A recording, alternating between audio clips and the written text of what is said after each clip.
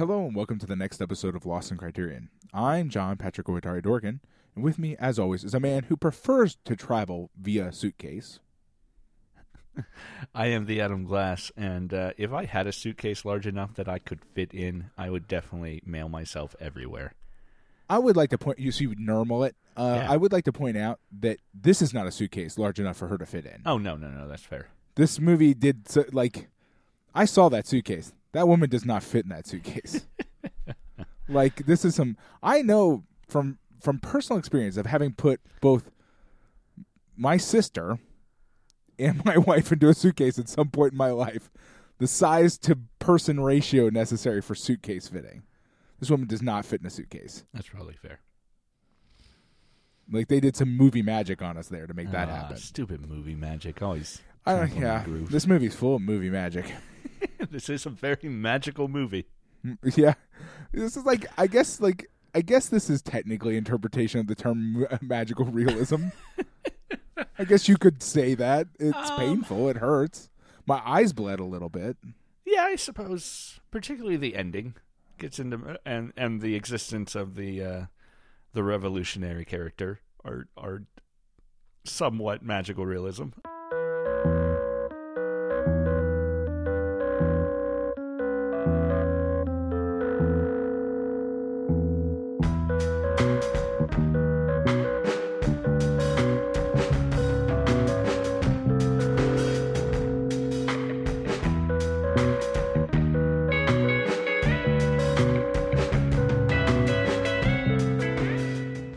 Pat, before we get into the movie this week, which I cannot wait to talk about with you.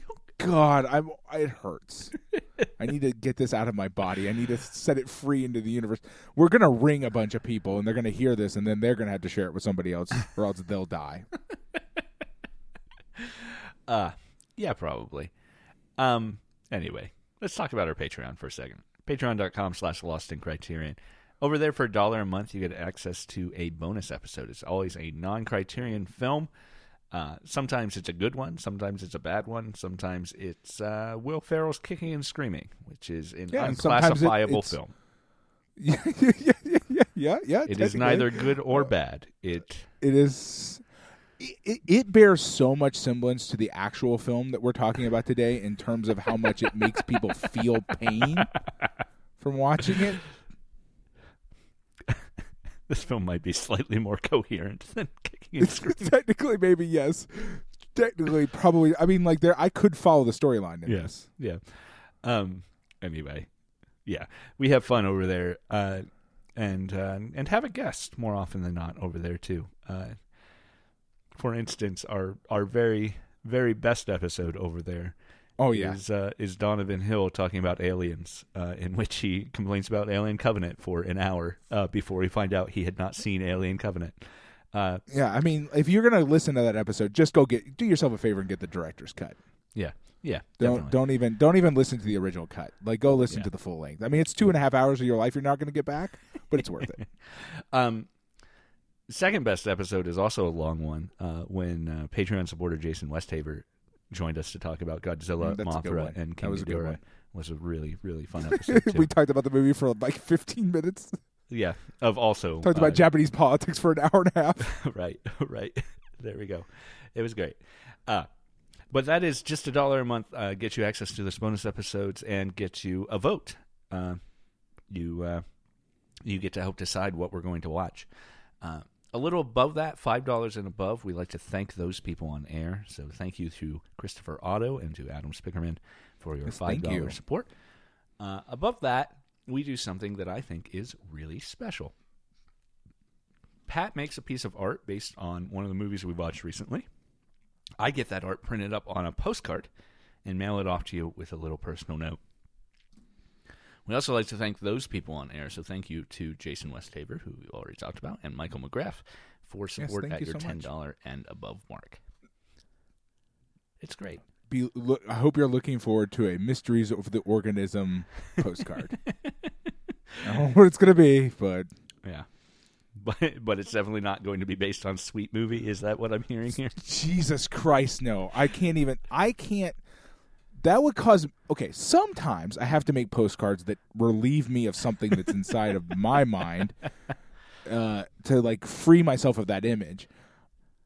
This one is one where probably I need to just block it and keep it as far back in the depths of my memory as possible and not relive it ever again. Probably. Making the postcards often requires me to go review the movie, certain parts of it, in order to like make sure I remember what I saw correctly. Yes. I will never do that with this movie. I would rather die. Well, patreon.com. I say that. I'm probably going to make a postcard about Sweet Movie. Yeah. Patreon.com/Lost in Criterion if you want to see whether Pat went for Sweet Movie or not. But yeah, Sweet Movie is what we're talking about this week. Oh, God. Sweet Movie, directed by Dusan Makavejev, who also directed W.R. The Mysteries of the Organism that we watched last week. W.R. got him basically banned in Yugoslavia, where he is from, and he fled the country and made Sweet Movie in Canada with West German and French backing. Can I, like, honestly? Okay, I don't ever support like blackballing and stuff like that. I like it's bad, but every so often a thing exists that I'm kind of like kind of wish it had happened. This is one of them. I think the best way to describe this, if you haven't seen it, is I'm on the edge of my seat. I paid for the whole thing, but I'm on the edge. This might be esoteric too, but this feels like if Louis Buñuel decided that Salo needed to be a comedy. Yes, I was thinking the exact same thing. Oh my God, yes. I was like, yeah, totally. I'm totally on board. I was like, what if it was Salo, but it's a comedy, and also I don't know what I'm trying to say. Which is where the Buñuel comes in. No, both Buñuel and Makavejev, I think, have very particular things they are trying to say. Whether or not they effectively communicate it, especially Makavejev. I think Buñuel is 10 times more coherent. Like, which is saying something, but for real. Like, you and I were able to articulate what we thought was the main purpose of that movies. But we were also able to articulate what we thought was the purpose of WR last week, or at least because WR was before he lost his goddamn mind. Well, the other comparison to Salo is that whatever Makavejev is trying to say, Sweet Movie is ratcheting it up from WR. Right, that totally checks out for Salo. That's exactly what I was thinking when I was watching this. Yeah. It's just the problem is that, like, say what you will about Salo, which we definitely did. We knew what Salo was trying to say. You know what I'm saying? Like, you watch Salo and you 100%.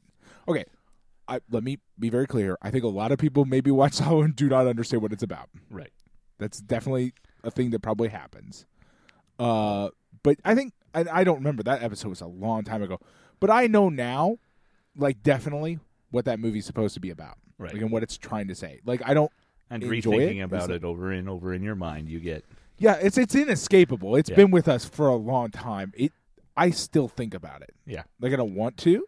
And I've mostly eradicated the images from my mind. But I still think about it. Which is a hell of an impact for a movie to have. Right. You don't anticipate thinking about Sweet Movie moving forward? No, not probably no, because like this is no longer me trying to be an asshole. Like, Sweet Movie doesn't have the impact that Salo does. I think that's like fair. Salo is horrible. Like, I mean, and as we've thought about it over and over again, I definitely understand where it comes from. I understand the purpose of it. I mean, as best as I can. Yeah. And I can't say it's definitely wrong in the sense that, like, what it shows is just deeply, deeply upsetting. But I can't say that it's wrong for existing. Right.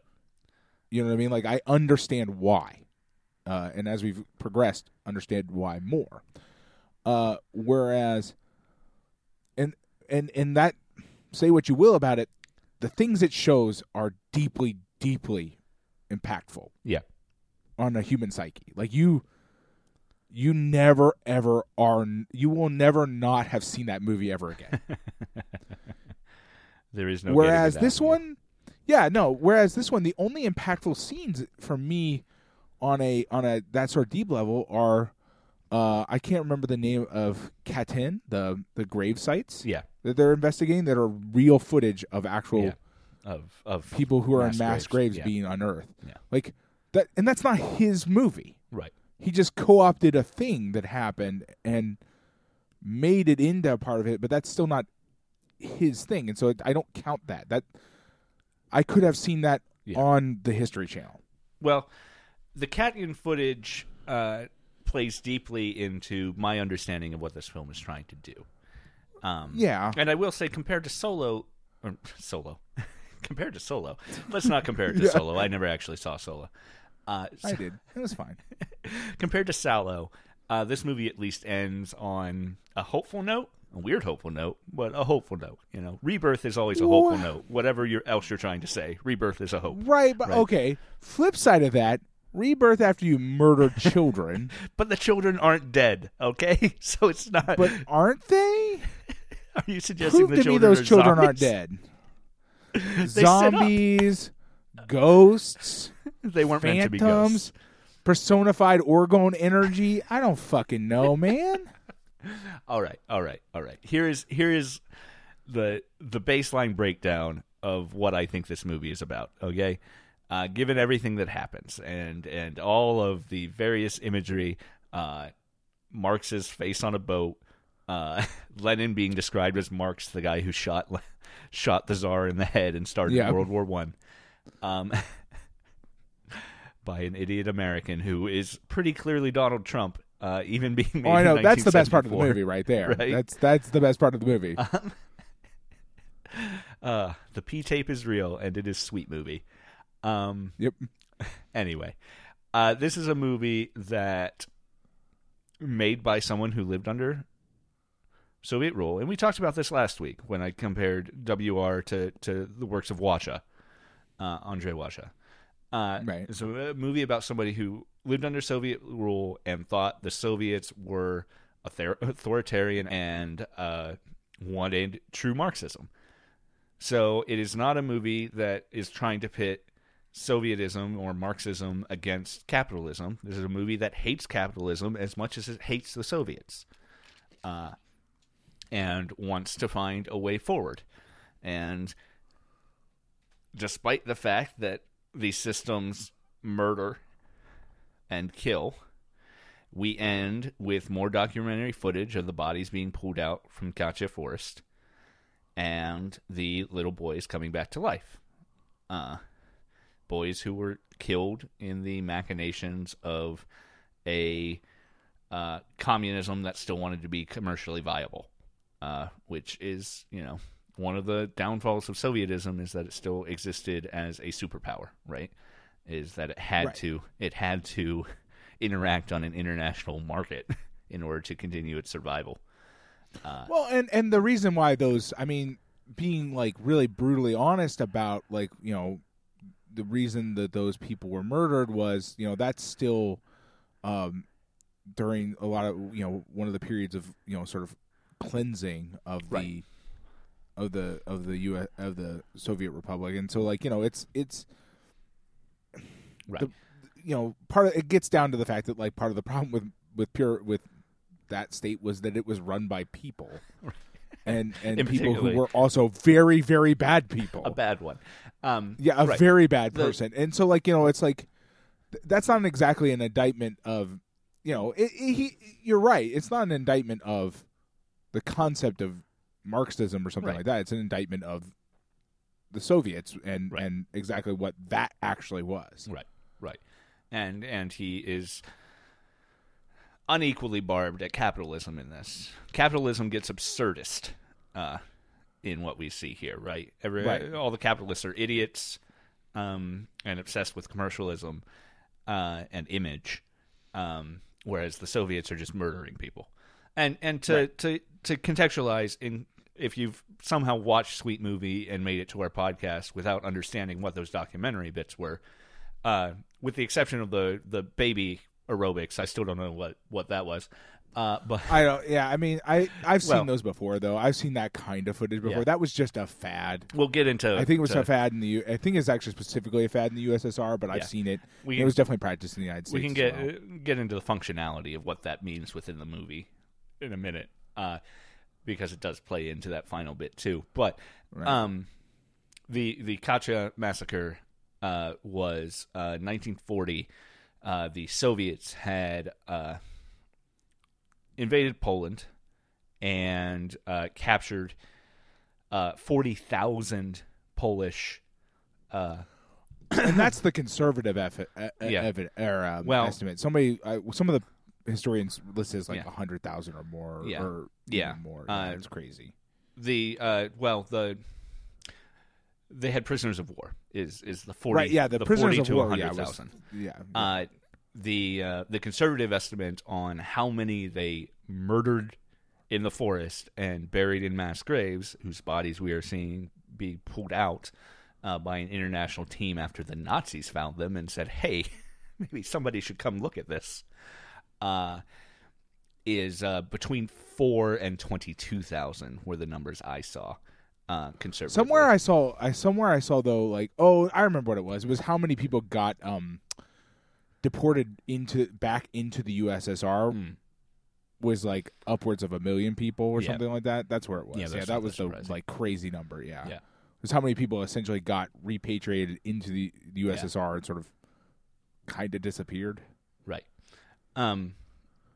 Poland, at the time, and one reason it suffered under Soviet control and Nazi control, was apparently fairly free, relatively free. I can't speak to exactly how free, but Right. but to the extent that one of the people murdered in Katya was the head rabbi of the Polish army, which means that the Polish army had integrated Jewish people enough that they had a head rabbi, right? Well, we can all see how that's a problem for both sides of that Right, war. right. So, yeah. Anyway, back to the movie and the baby aerobics and the being birthed anew as children on a riverbank, and the whole sequence with that commune that is practicing some sort of regression therapy thing. yeah. I don't know. It's all about being born anew. Like, I get the movie. I don't know. Yeah, but like, here's the thing. I get all that. My problem is why? Like, what is he trying to say? Like, I understand. Okay, like, yes, there's a lot of allegories about being born anew and that sort of stuff, and about and how repressive these systems are and how they're repressive. We see how capitalist is repressive versus how sort of a communist state is repressive, and Right. and the communist, again, we had the same problem we had with I had the same problem I had with what's the other one with Mysteries of the Organism, where because of, I guess, our director's personal experiences, like Sovietism is given a way harder line than capitalism, which is kind of just treated as like a goofy joke, like still stupid, still a bad idea, but treated as like laughable. Yeah. Whereas, and again, this is probably just because of our director's personal experiences. Whereas Soviet sort of brand of communism, which is all in air quotes, is treated much more harshly. Right. In the framing of the movie, like where the Soviets get mass graves Right. as a comparison point. The Americans get a golden penis and buying and selling of people, which is bad, Right. obviously. Right. I'm not trying to downplay how bad either, but like even that's couched in sort of goofiness. Right. There are no American war crimes on display Right. in the comparisons for the Americans, whereas there definitely are for the Soviets, which Yeah. I think is important. It tells us what the way our director sees the world in terms of like what is more scary and dangerous. Right. Right, and that's. But I also, think our director might actually be wrong, or at least is not 100% right because he's not living in now. the balance against that is, of course, that Makavejev, lived under Soviet rule, right? So exactly, and that's what I was trying to get at. He's going to make this because this is exactly. I think it's just worth keeping in mind that like his points definitely come from a very specific viewpoint. Not a wrong one, just not 100% right either. Maybe you know what I mean? Yeah, you can not be right, but also not be wrong.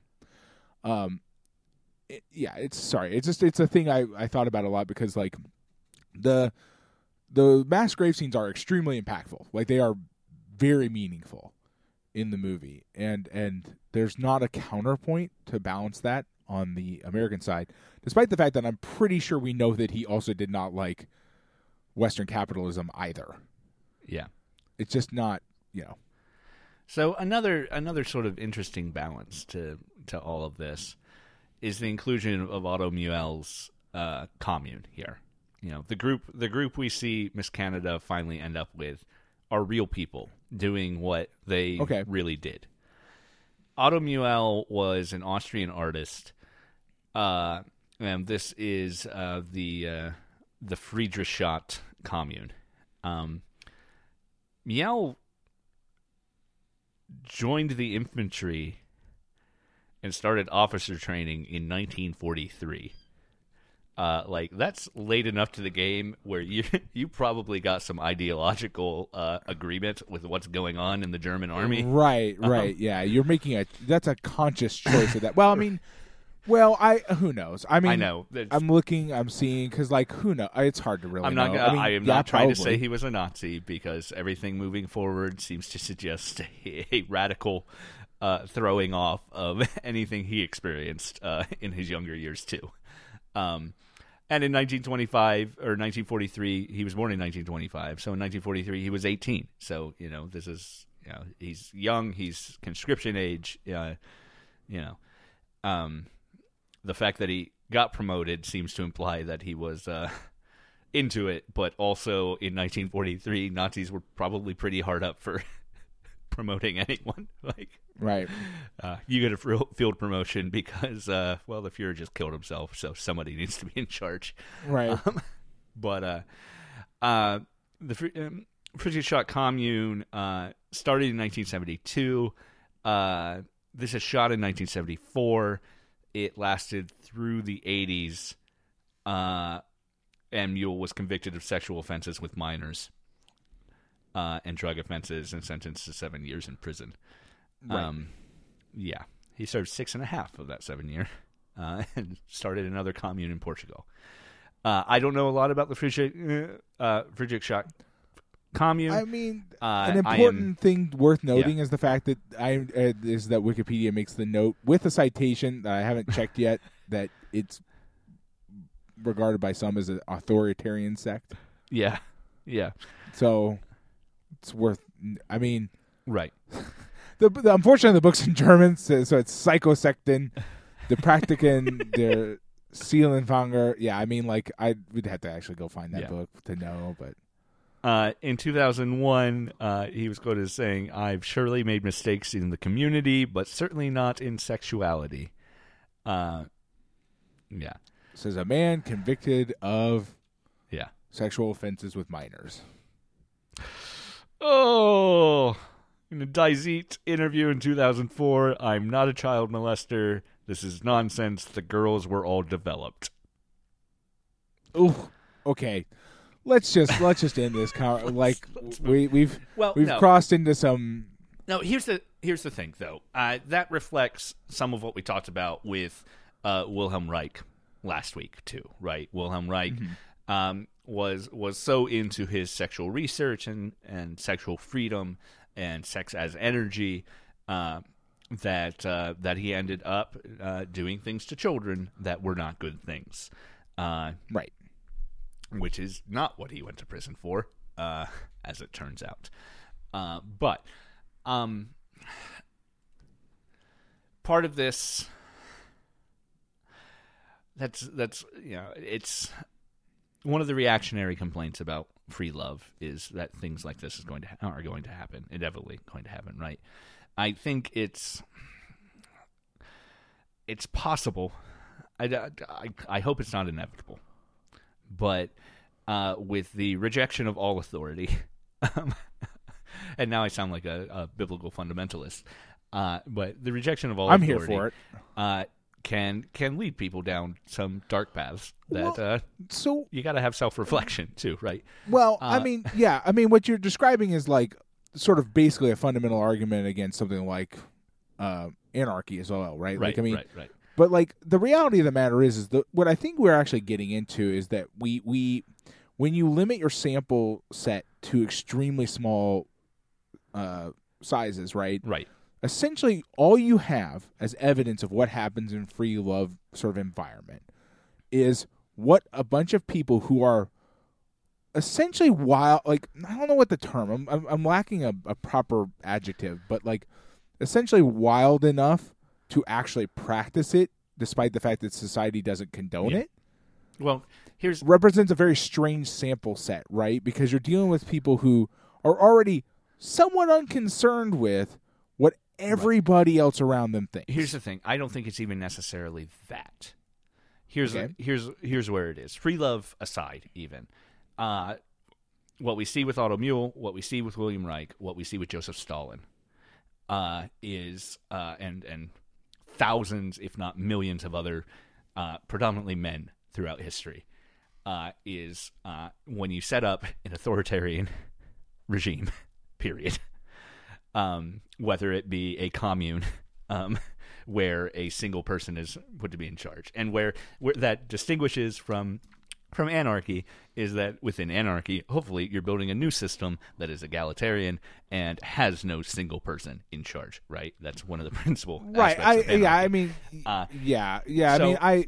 So I think whatever Muehl's ideas might have been, where he started, where he was when he started the commune, where he ended up, what ultimately is that everybody who joined up in that commune was somebody who thought Otto Muehl had the answers, not someone who thought and you get into the a very ideology like sort had of the answers. Feedback loop sort of scenario, right? Where you get obviously, we see it. I mean, like Charles Manson, basically, and things like that. Like anytime you end up in a situation where a lot Hitler, of people think and that also many populists. Absolutely. I'm just saying that, depending on the scenario, it goes in different directions, but the directions all have a lot in common. Right. And that's, And so, I think you're right about that. I agree. I'm also just pointing out that, like, I think it's all part of the same sort of conundrum, or, the same sort of set, right? Because, like, if you see the sort of people who become these sort of ideological leaders, especially an authoritarian bent, they also tend to be, because what it takes to actually do that in a society that doesn't necessarily support that behavior, right, also requires some pretty noticeable. It requires control to keep it going. Right. You'd have to have control, and then you also have to be the sort of person who thinks it's okay for them to do that. Right. Like, you and I are not going to do that. Right. And in such a group, be it religious, be it free love, be it any sort of commune or political party, in such a group, the concept of consent is out the window because there's too much groupthink. Right. Yeah. So right, and whether or not these girls were developed physically or mentally, whatever he means by that, they it's irrelevant by actually, their because nature. They were not, even if they were adults, could not reasonably consent to what is going on because of the environment they find themselves in. Right. Yeah. No, that's definitely true. It just also feels like that's what.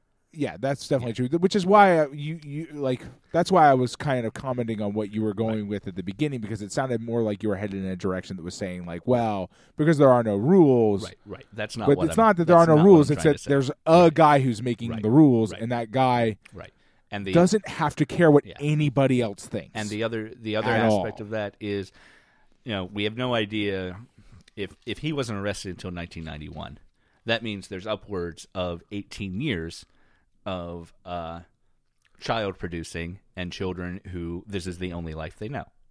And, Right. To swing in a completely different direction. This week I ran across an article in my circles on Twitter. Infant baptism has been something that's come up, and within Christianity, a lot of sects, including Catholicism and the Orthodox Church, and a lot of mainline Christian Protestant sects practice the baptizing of infants, babies, or very young. Well, children. I mean, yeah, you're talking about pretty much everything except for derivatives of baptism, Right. Of Baptist and Anabaptist practice yes. infant. Yeah. So the Anabaptists, which is the tradition I come from, explicitly reject infant baptism on a grounds of non-coercion. They don't believe in coercion, so they don't believe in making a baby a Christian so that when they become adult, you can say, you're already a Christian. Sorry, there's no... because that's how they viewed infant baptism. Now, whether or not that's a valid view of infant baptism is a different conversation. The conversation that's generally not. Yeah. But like as somebody who was infant baptized, I would like to point out that nearly all sects that practice, all denominations that practice that, also make the child join the church when they come of age of consent for that practice. Exactly. Now, the political environment and the church social environment that Anabaptist groups came out of in the 16th and 17th centuries is very different. Yes, absolutely. It's also very different.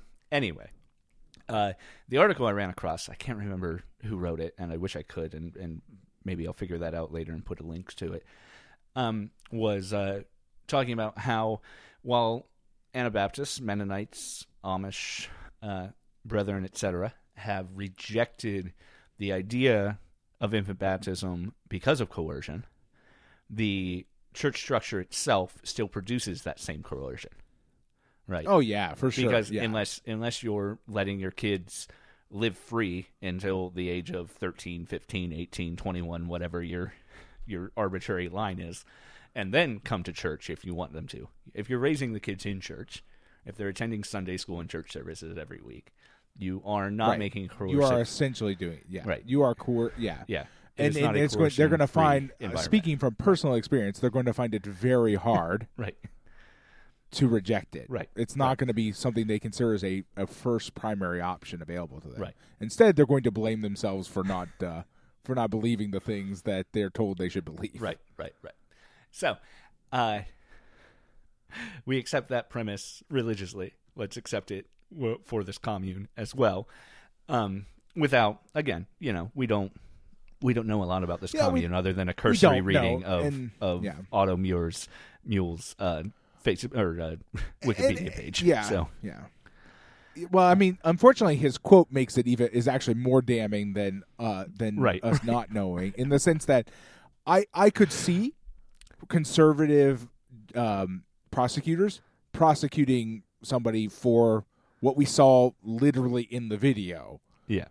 To a certain extent, if you practice like regression therapy or something on a person under 18 and they started breastfeeding, I mean, we come from a country where women have gone to jail for breastfeeding their infant in public. Right. You know what I'm saying? Like sexual misconduct with a minor or something along those lines can occasionally have very, very broad readings in terms of what prosecutors will prosecute for if they feel like they need to like get a real good case in to like prove that they should keep their job or something like that. That being said, his statement is pretty fucking damning in and of itself. Now, in 2010, he did publicly apologize for the commune. Yeah. What a thing to do. Yeah. Yeah, that whole thing I did bad. Right. Oh, man. If anything within this Wikipedia article is true to the structure of the commune, then yes, it was definitely authoritarian. Obviously, Wikipedia is trying to make that argument, so I can't, but he established a first wife and prepared his son to become his successor. He created a hierarchy for social pecking order for all of the members. Yeah. This guy sounds like an asshole. Right. I don't want to talk about him anymore. Right. Yeah, where Can we not talk about him anymore? now where our director gets into him, I think, is that he was also a ideological follower of Wilhelm Reich. I mean, that's, I think, a rejection of the ideas of Reich, which we both do, right? Yeah. Well, I mean, is principally for where sure. we're going to bump heads with the ideas presented in a Machiavelli film. Yeah. Well, yes and no. I mean, okay. So, like, I don't think either of us necessarily disagrees with the notion that, like, sexual liberation is a positive thing for Right. society. Right. Like, I don't Certainly. think either of us is, like, walking around being like, nope, we're fucking our society up by, like, letting people love who they want and shit like that. But I don't think either of us are going to take that ground. So I think on a really fundamental, like, super duper deep down level, we're not necessarily, let's look at this antithetical too. to him. Mule is accused of sexually abusing girls Yes. and teen girls, it seems. And when we go through that commune scene, I think particularly of when they're all dancing together, they are paired off in heterosexual pairs. Yes. So is that part of the authoritarianism of the group that I that wouldn't be is surprised free if it love, is, yes. but is heterosexual free love? Or is that Who something? knows? Yeah, I mean, we that something- don't have enough information. Right. Is that something Machiavelli It could just be a didn't statistical want to show? phenomenon because, Yeah. you know, like, It's a statistical statistically right, speaking, right. like, you know, the We're numbers also are going looking to, at like maybe 24 people. So right. right, You don't have a large sample group and, like, right. and there's a lot of stuff going on. And It's is possible, though, that he's, like, pairing people off. Right. It's totally possible. And is that Mule's decision, or is it Machiavell's decision, or is it the people involved with the scene's decision? What's right? Yeah, well, and that's the problem is we don't know nearly anything Right. about this And that's- decision-making process. And that's a featured. thing about the mysteries of the organism too. For all the talk of sexual liberation and free love, it is still heteronormative free love, right? Absolutely, yeah. It I mean, is- the movie, and that's, I mean, that's a big problem with all of what we're, totally what we're getting down to here is that, like, it still only conceives of this one format of Right. sexual relationship, and I was thinking more on, like, the most sort of fundamental terms of just, you know, we don't know about that stuff. I was more thinking in terms of just that, like, the general message of, you know, Right. No, certainly. love who you want or whatever. Certainly. I don't think anybody here is against that Right. idea.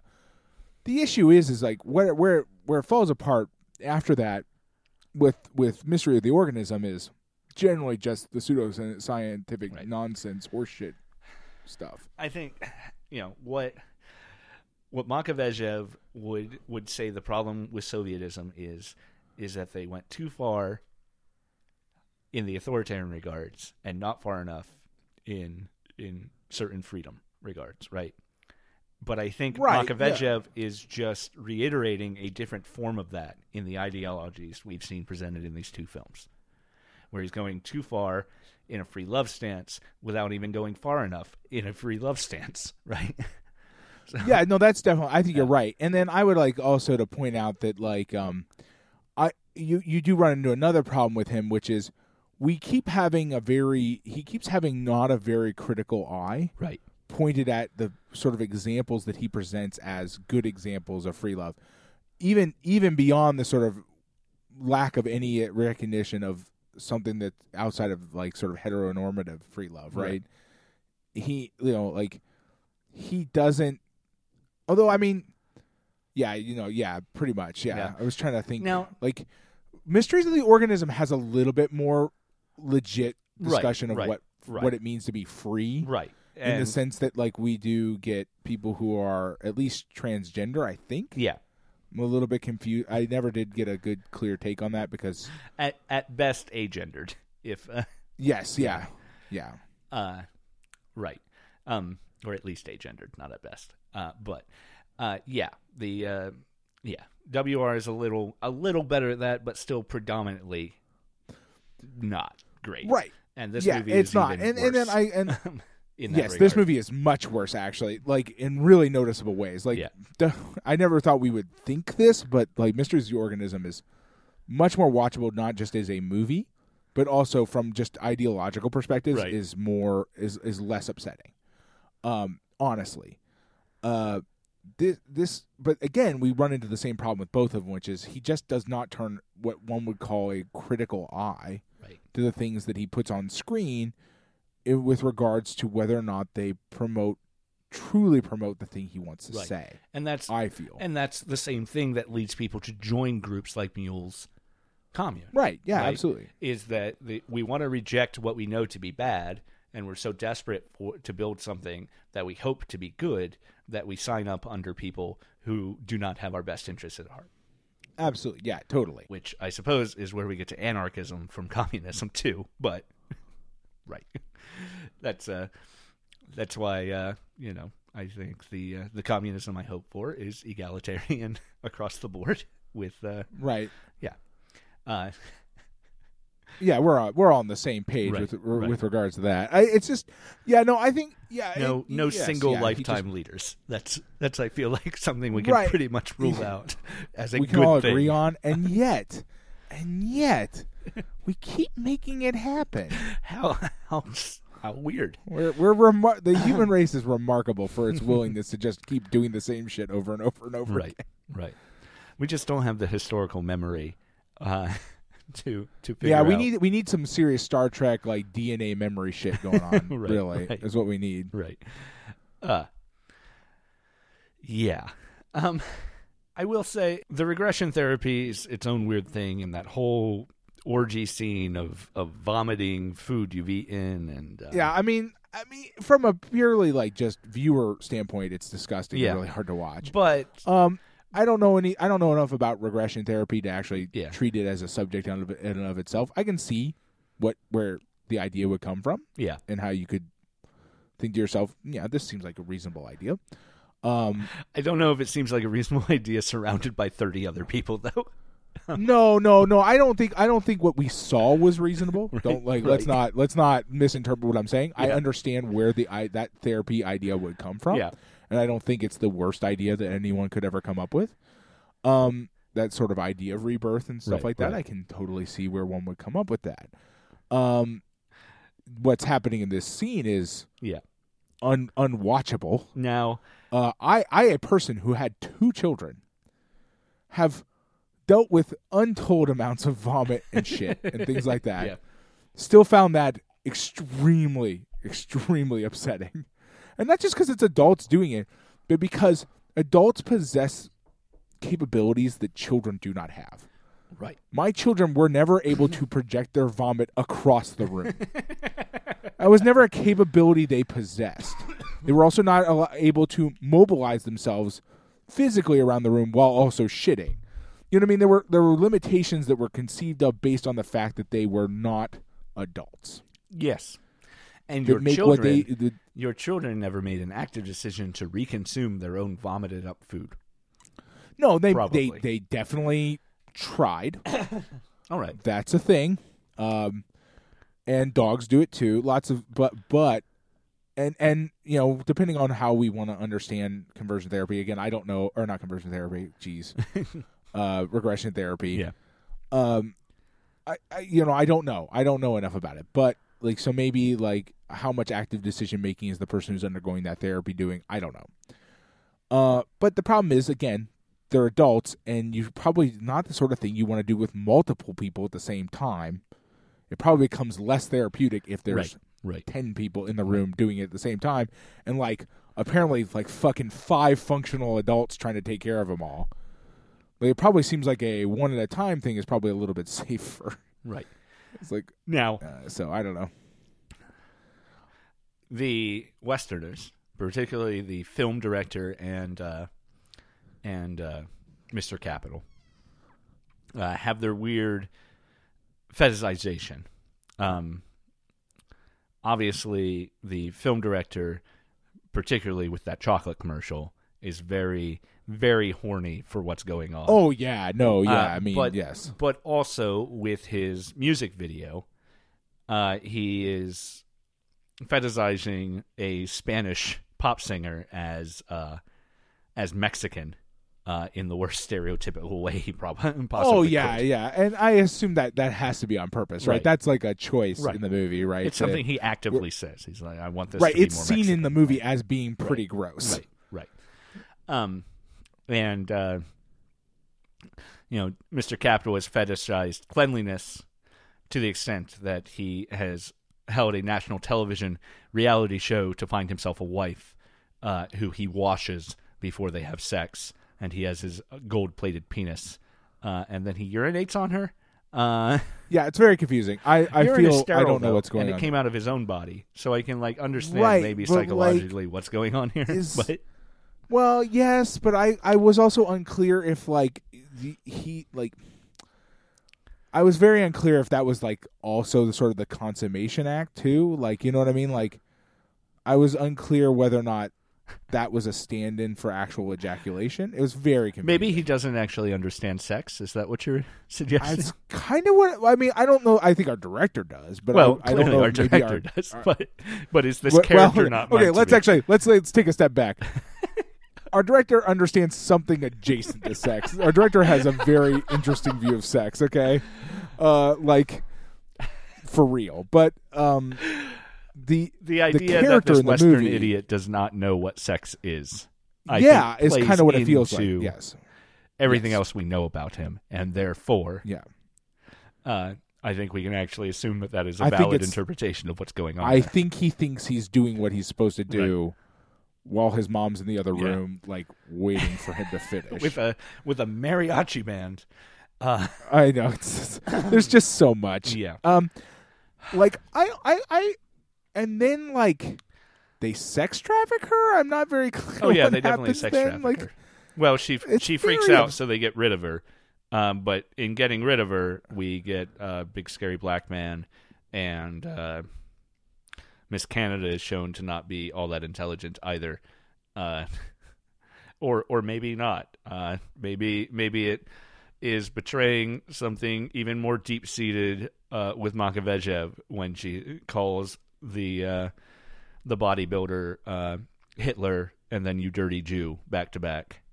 I hope that's not the case. Those again, those actually feel like real. I don't know what exactly is going on, but I feel like those are very purposeful choices as well. Right. Of course, everything in this that movie would is not a be purposeful choice.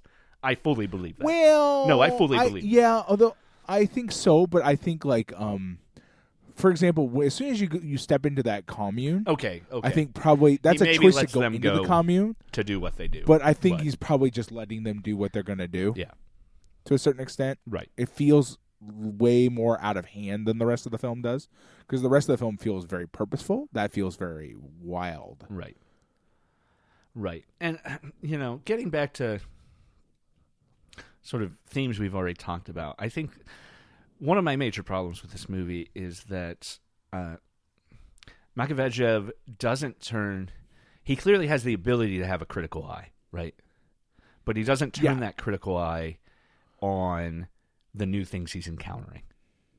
So, definitely, our ship captain is a failed communist revolutionary.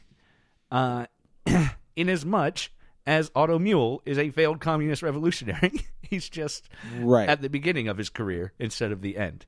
And if Makavejev had a more critical eye, he might have seen what was that also heads in the exact same direction. Where that was already headed. This is going to end up in the same place. Yeah. Right. Yeah. And there's no indication in how he uses that commune that he understands that, because the use of that commune plays into the latter half of the movie and the themes of rebirth, and even to an extent the people oppressed and murdered by the Soviets being rebirthed in the way those sequences play out, right? Right. Because we cut from documentary footage of the Katya Woods and bodies being pulled out to the kids coming back to life on the riverfront. Right. Yeah. No. Yeah. Yes. Yeah. You're right. Right. It's just that I think in many ways, and this is just an impression because I don't know nearly enough about about the director. Like, the impression I keep getting is that quite possible that the director is just so desperate for an answer that, much like the people who get sucked into communes and stuff, his desperation for an answer just lets him get taken for a sucker. Right. Just all the time. Yeah. Like, that's what it feels like. It just does. Right. Like, we keep, in both movies, we keep having him show us stuff that, like, and that is just kind of insane. And, like, really markedly so, like, just obviously so.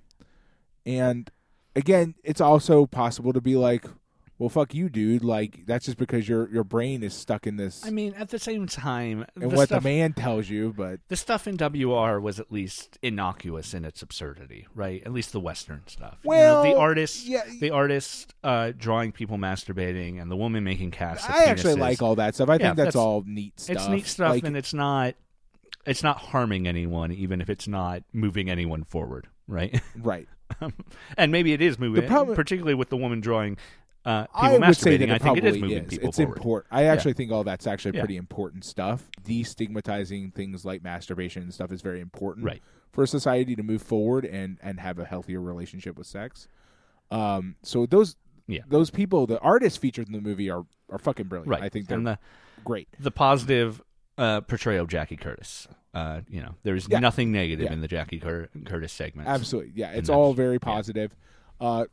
It's really just more a matter of, the problem is that he's linked it with Wilhelm Reich. Right. And Wilhelm Reich is not the same thing as those artists. Right. They are just not the same thing. None of those artists are starting sex cults. Right.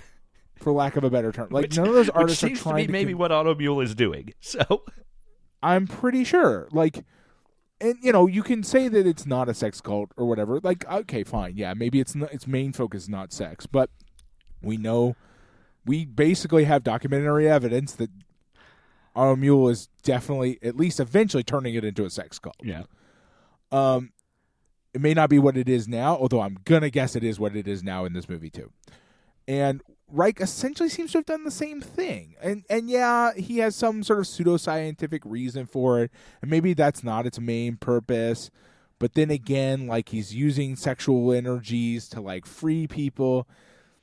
It all seems like it's headed in the same direction, and it sort of just seems like our director likes that kind of stuff. He's kind of just into that kind of stuff. Like, you know what I mean? Yeah. Like, he keeps finding this thing, but in different formats. Yeah. I don't know. I can't get away from that. I wanna give him the benefit of the doubt and say that I understand. he's a seeker Me too. and not a true believer here. But after 2 movies, I think he's a Reich true believer, and that definitely rubs me the wrong way. Right? Yeah, no, I agree. Like, and because I want to point out that, like, again, like, it's always possible for us to be, it's always possible for us, to be wrong. Right. It's also always possible for the argument to be made that, like, because we're from the outside looking in, we just don't get it and stuff like that. Okay, fine. But we can definitively state that there's no such thing as orgone energy. We know this. This is a thing. Can we really prove that negative, though, Pat? Can we absolutely prove it doesn't exist? Okay, I have a teacup to sell you out in fucking space. Then would you like to buy it? Like, I'm just so tired of the internet right now. Right, but like always. But it's like, the person making extraordinary claims has the duty to prove them. Right. That's just the way it works. Right. I have a teacup. It's out in the fucking asteroid belt. You can't see it with your telescope because your telescope's just not good enough, but promise you it's there. Like, my point is that, like, oh God, I don't even remember what my point was. The point is, we don't know that orgone energies, we know that orgone energy is not real. And so, like, already that makes the entire rest of the thing dubious, right? Right. Because people have done lots of things in history based on beliefs that were inaccurate. and that actually like a majority of people agreed were real, right? I mean, or that's a thing that happens. But when you're making claims that are extraordinary, that are outside of what everybody agrees are real, then and then when they're disproven, you do look a little worse than when if everybody agrees on a notion and then it's later disproven, you're not the person who was pushing it, right? Like everybody agreed, right, and then you're like, oh, we were all idiots. Yeah, oops. To still be pushing an orgone thing in the mid 70s is maybe a little beyond right. the pale. Exactly. It's like, okay, dude, like we have so much technology, we can measure so many types of energy. You're going to tell me it's just one that we can't measure? Like, right. I honestly, Einstein calls you a dumbass and hangs up on you. Just call it a day and go home. Like, for real. Just be like, I guess I was wrong, guys. But again, coincidentally, the cloud bursting worked. So. Well, yeah, occasionally, right? Because sometimes it rains. Yeah. Fucking out of nowhere after we do this shit. Like we can barely, like, never mind. But, like, the point, God, yeah, there's a Mythbusters episode on cloud bursting, not using orgone energy, but just in general.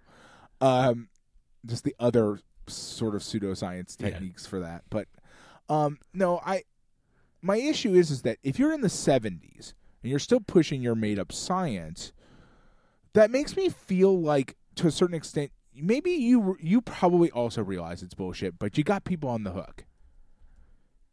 You've got people. I don't know. And so now it's more about your power than it is about the thing that you wanted to prove. You know what I mean? Reich, and I feel like, is a true believer. Cult out of it. Reich, I think, is yeah, a true Reich's believer. a true believer. But if you believe your shit after everybody says you're, after you're wrong, like not just everybody says you're wrong, but you're just wrong, then you might be a true believer. But how much of it gets kind of like kind of a loop, though, right? Because how much is you refusing to give up on your idea because you don't want to give up on all the things that idea entails for you as a person. Right. You know what I mean? Like, oh, it must be real, but maybe somewhere deep down inside, Makavejev isn't doing it because he's not getting any power out of continuing. No, to believe I was talking about Reich specifically. I was still talking about Reich. I mean, Mule, yes, but Makavejev's no, supportiveness. Makavejev, he's just I think kind of gullible. Maybe, I think it's not even necessarily. I think there's a different. I think if when you live under an authoritarian regime, that you absolutely reject, but think maybe was on the right path at some point. I think anyone who looks like they might be going down the path you think they should have been on is just somebody you want to get behind. And in WR, he gets behind a lot of people who are on a right path, but in a individualistic framework. And I don't want to say Makavejev's problem is when politics become involved, because I don't think that's true either. But no, it's the people he seems to be getting behind who are getting political with it and building movements aren't great people. And I think part of that might be, when I say gullibility, what I mean is that I think to a certain extent, probably partially related to the trauma of what he went through, having lived under the Soviet system, to a certain extent means that he's just desperate for an answer. Right. You know what I mean? Like, just desperately wants somebody to actually have an answer. Right. Like a solution, a path that actually leads to where he thinks that we ought to be. And I think that desire can blind people. And I think a lot of the people who are probably a lot of the people who end up in those cults that we see are not that dissimilar, right? Like, are people who just desperately want there to be an actual answer. Right. And we've talked about that frequently, with why terrorism organizations actually are able to recruit people, right? Yeah.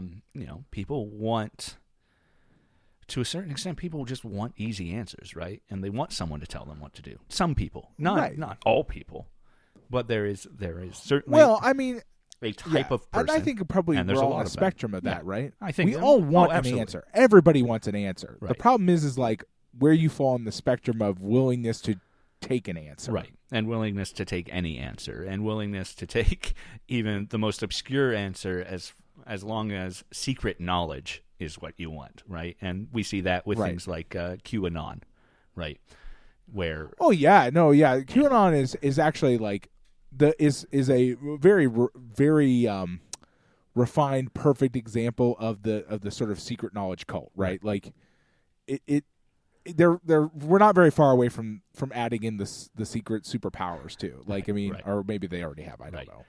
And a lot of what seems to be built on Orgone that we've seen through these films, also feels like a secret knowledge cult in a lot of ways. Yeah, it does. Yeah, a lot of absolutely. different people building secret knowledge cults around the idea of Orgone. And Auto Mule probably feels like is probably in the same. Right.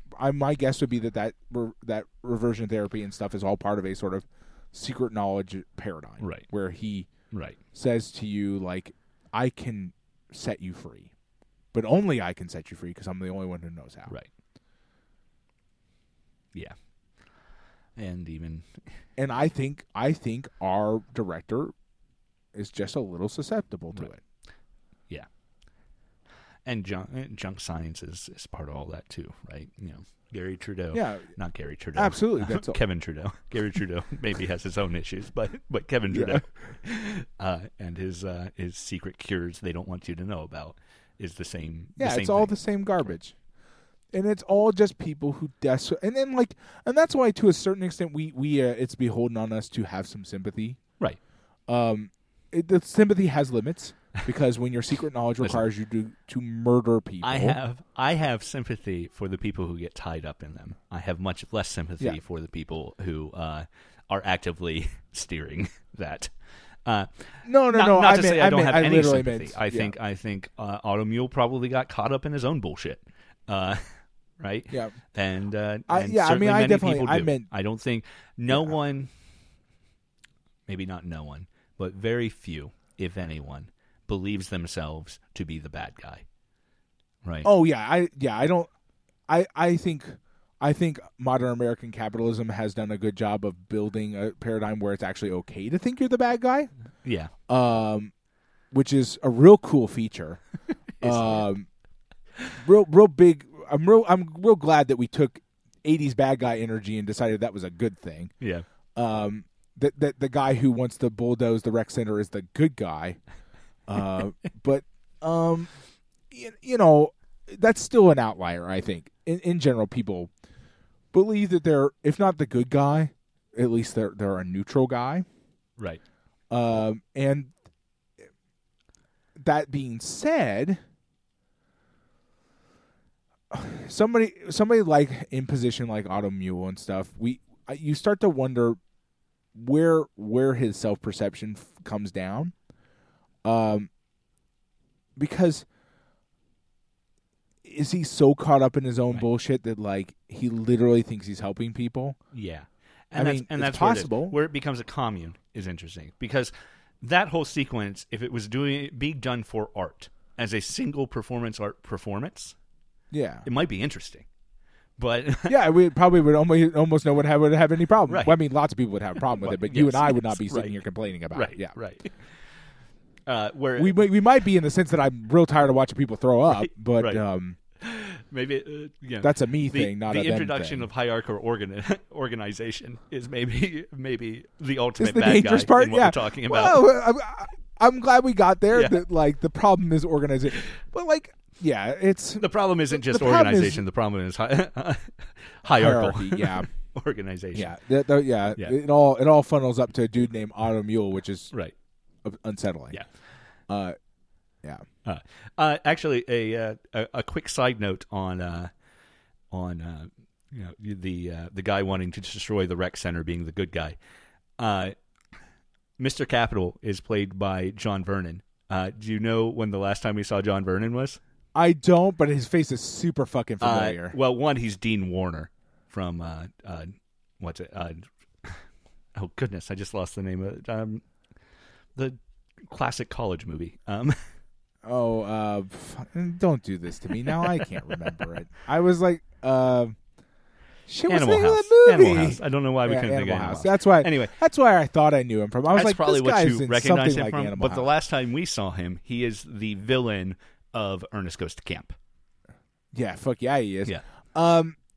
I would like to point out that the problem I always run into is I am mentally incapable of separating Animal House and Revenge of the Nerds. I know that, like, for a lot of people, those are different movies, but those are not different movies. They also came out like a the same decade movie. apart, Pat. But I know, I understand that they're. I'm saying spiritually. yeah. Interestingly, the Criterion essay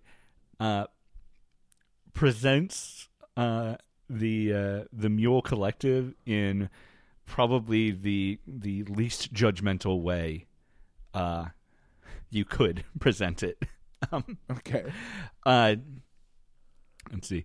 Otto Mule and his Freundschaft commune. Mule founded this Reich-inspired collective. Wilhelm Reich, not German Reich. Right. Reich-inspired collective in 1972. Yeah, it could go either way. Hoping to replace bourgeois institutions like private property and monogamy with unlimited sexual emancipation and new forms of art.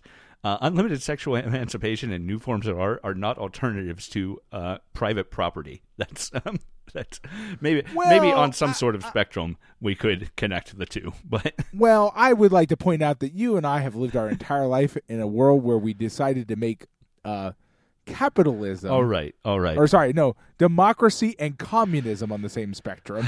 Okay. Somehow. And art and private property are deeply related within the structure of Western society. So I can't. You're right. You're right to push back against those words I just said. Anyway, sorry. Like the actual Friedrich Schaff group, the commune in Mankiewicz movie called The Milky Way, named after Louis Buñuel's anti-religious film, is devoted to regression therapy, accessing the ecstasy of suppressed human possibilities through reversion to the polymorphous perversity of childhood. What does this mean to you, the viewer? Several minutes of explicit excretion from every bodily orifice, joyously and exuberantly performed. Be prepared. Yeah, no kidding, right? Like, I feel like, yeah. Feel like this movie should come with a warning. I think it maybe does. Like, it's the rating. No, okay, but let's be very It's the so fact that the original poster for this is two tongues or pink tentacles intertwining, and the Criterion cover actually contains nudity. I would like to point out that we have watched multiple Criterion Collection films that have at least implied nudity on the cover. The Brunel films are a fucking butt with legs, and none of them the Phantom of Liberty is the best cover we've had. All right. No, Phantom of Liberty is like the cover alone sells you the movie, and the movie is fucking amazing. Like it's a hell of an upsell. It's a hell of a thing when you look at the cover and you're like, this is going to be amazing, and then you get in the film, and you're like, wow, the cover didn't even prepare me for how amazing this was going to be. Right. But no joke though. Like, this movie, like, man, I'm glad I personally can handle shitting and barfing. Right. Because woof, like, whoa, that was a ride. It really was. So quick point. I keep forgetting to bring this up, but it's something I did want to bring up. I originally thought they were going to murder her. Oh, yeah, kind of surprised. I was like, I got really upset for a little while. Yeah. I was like, if this ends in her getting murdered here, I'm out. I'm just done. I'm not watching the rest of this movie. WR last week, I was kind of expecting one of our female leads to get murdered. Incidentally, the reason there are two narratives in this movie is because the actress who played Miss Canada quit. Oh, really? Yeah. I can't imagine why. Yeah, right?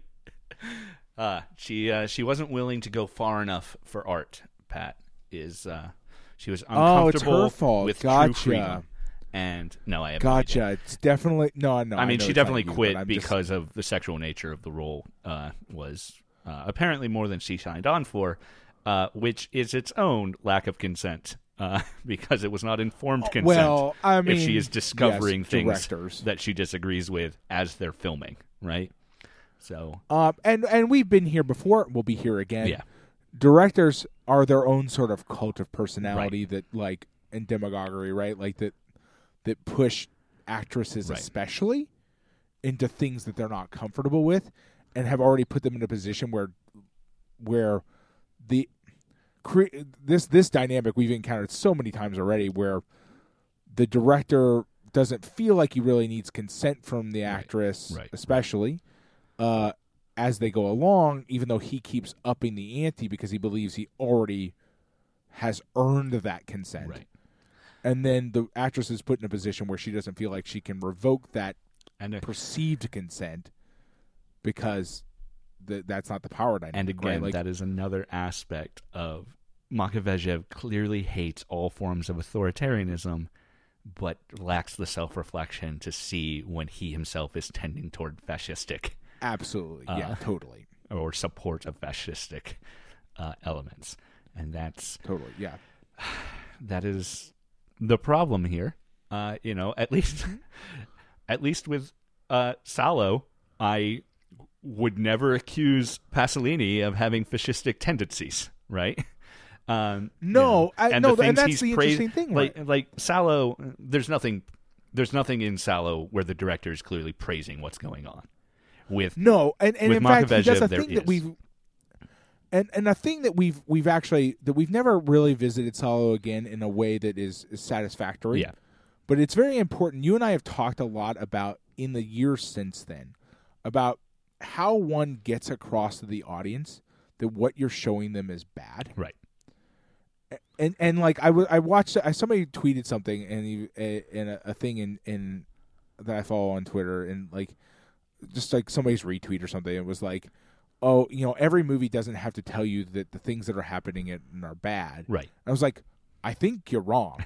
Actually, there's ways to do that aren't heavy-handed, but if you make it a joyous celebration of the things that the bad guy is doing, right, that's bad. That's a bad thing to do, and it's very important to understand that Salo is very close to a perfect example of making sure the audience fucking for sure knows this is bad. This is bad, right? Like, there's zero praise in that movie for the things that are happening. Right. They are upsetting, and I think we were not ready to watch it. It comes way too early in the collection for us, right? But it has informed my understanding in the future as we've gone forward, in the sense that, like, that's what you have to. If you want to show something bad, right, that's what you have to do. And you don't need to be heavy-handed. You can even be ironic in showing something's bad. You can pair something bad with jaunty music and still let us and still we can know let it's us bad, know, yeah, right. Exactly. But yeah, and yeah, and exactly. There are things in this movie that are clearly bad, right? And it's not just the documentary black and white footage of bodies being pulled out of the mud. Although that helps. I mean, pairing your bad thing up with with footage of mass graves being excavated. Right. That's a pretty good one. Where you can Mommy Dearest lets everybody know. Where Mommy Dearest is talking about the pains they went to find a beautiful virgin over top of bodies being pulled out of the dirt.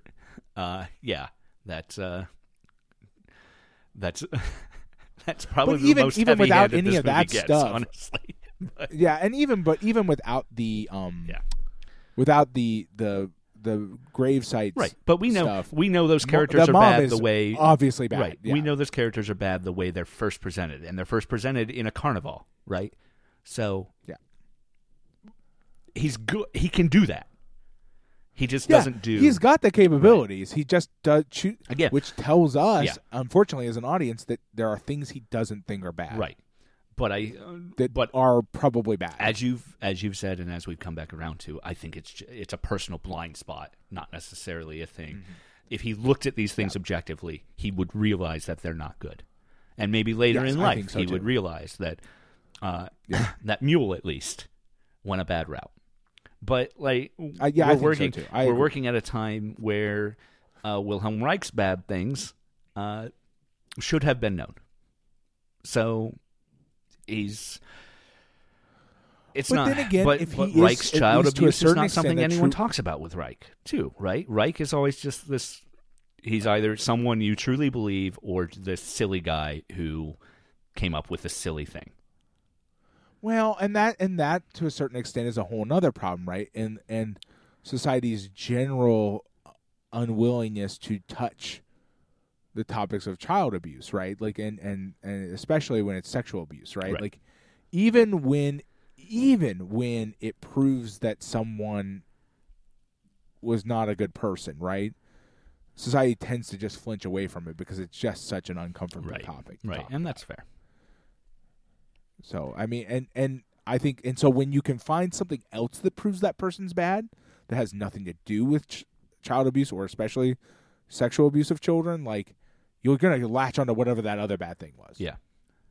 Because it's just easier than talking about a thing that nobody wants to talk about. Yeah. Yeah. Anyway. Makavejev is closer to Buñuel than he is to Pasolini, certainly.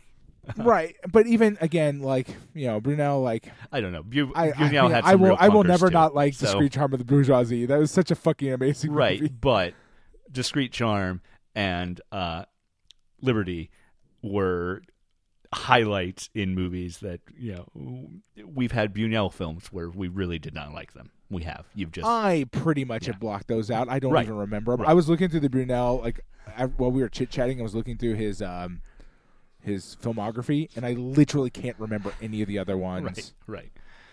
that we watched of his that were not the ones I like. Right. Which is saying something important, I think, about both me and him. Yeah. Probably. Anyway. I do enjoy looking through his filmography and how many look like Fabio covers. Right. Now, again, on a sort of Buñuel level, I think the fact that the Mr. Capital and his mother are surrounded by men dressed as priests, and someone who is overtly meant to be a priest as Mr. Capital, or Mr. Dollar in some translations, I think, is explaining to him all his ideas about sex, and the priest just nods and says, "That's right, my son. Yeah. You know, the church hierarchies condoning the social hierarchies is another thing that this movie is more subtly portraying, and I appreciate that. I do.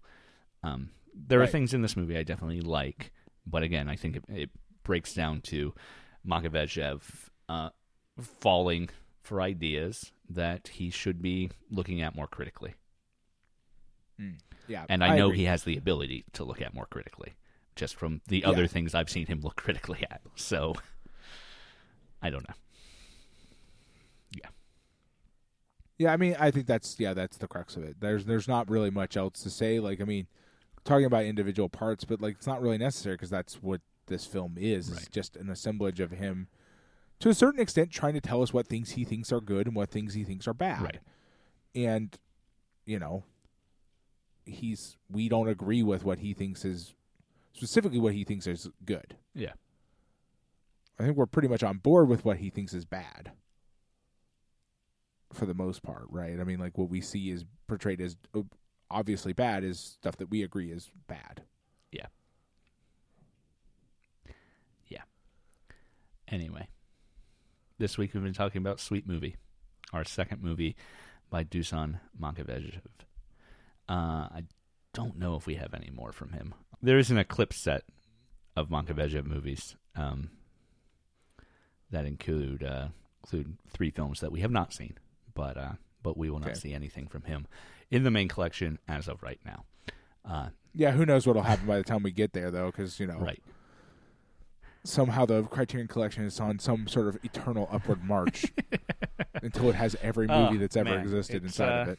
It's just like the stock market, Pat. It'll never crash. Yeah. It keeps rising and rising and rising. Right, it just has to keep growing. Yeah. Growth is the only answer. Growth is the only answer. If it were biological, it would be cancer. But since it's money, it's always good. fine. It's perfect. It's exactly what we want. Anyway, yeah, this week we've been talking about Sweet Movie from Dusan Makavejev. Next week we'll be talking about Lindsay Anderson's 1968 countercultural boys' school English satire thing, If.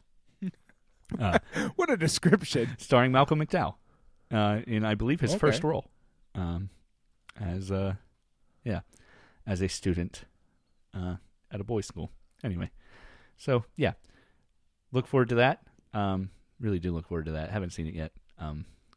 I've been meaning to watch it for many years. Actually, I'm pretty excited about it as well. So excited to watch that. Thank you once again for listening to Lost in Criterion. I am, as always, the Adam Glass. With me, as always, John Patrick O'Retari Dorgan. And we'll see you next time.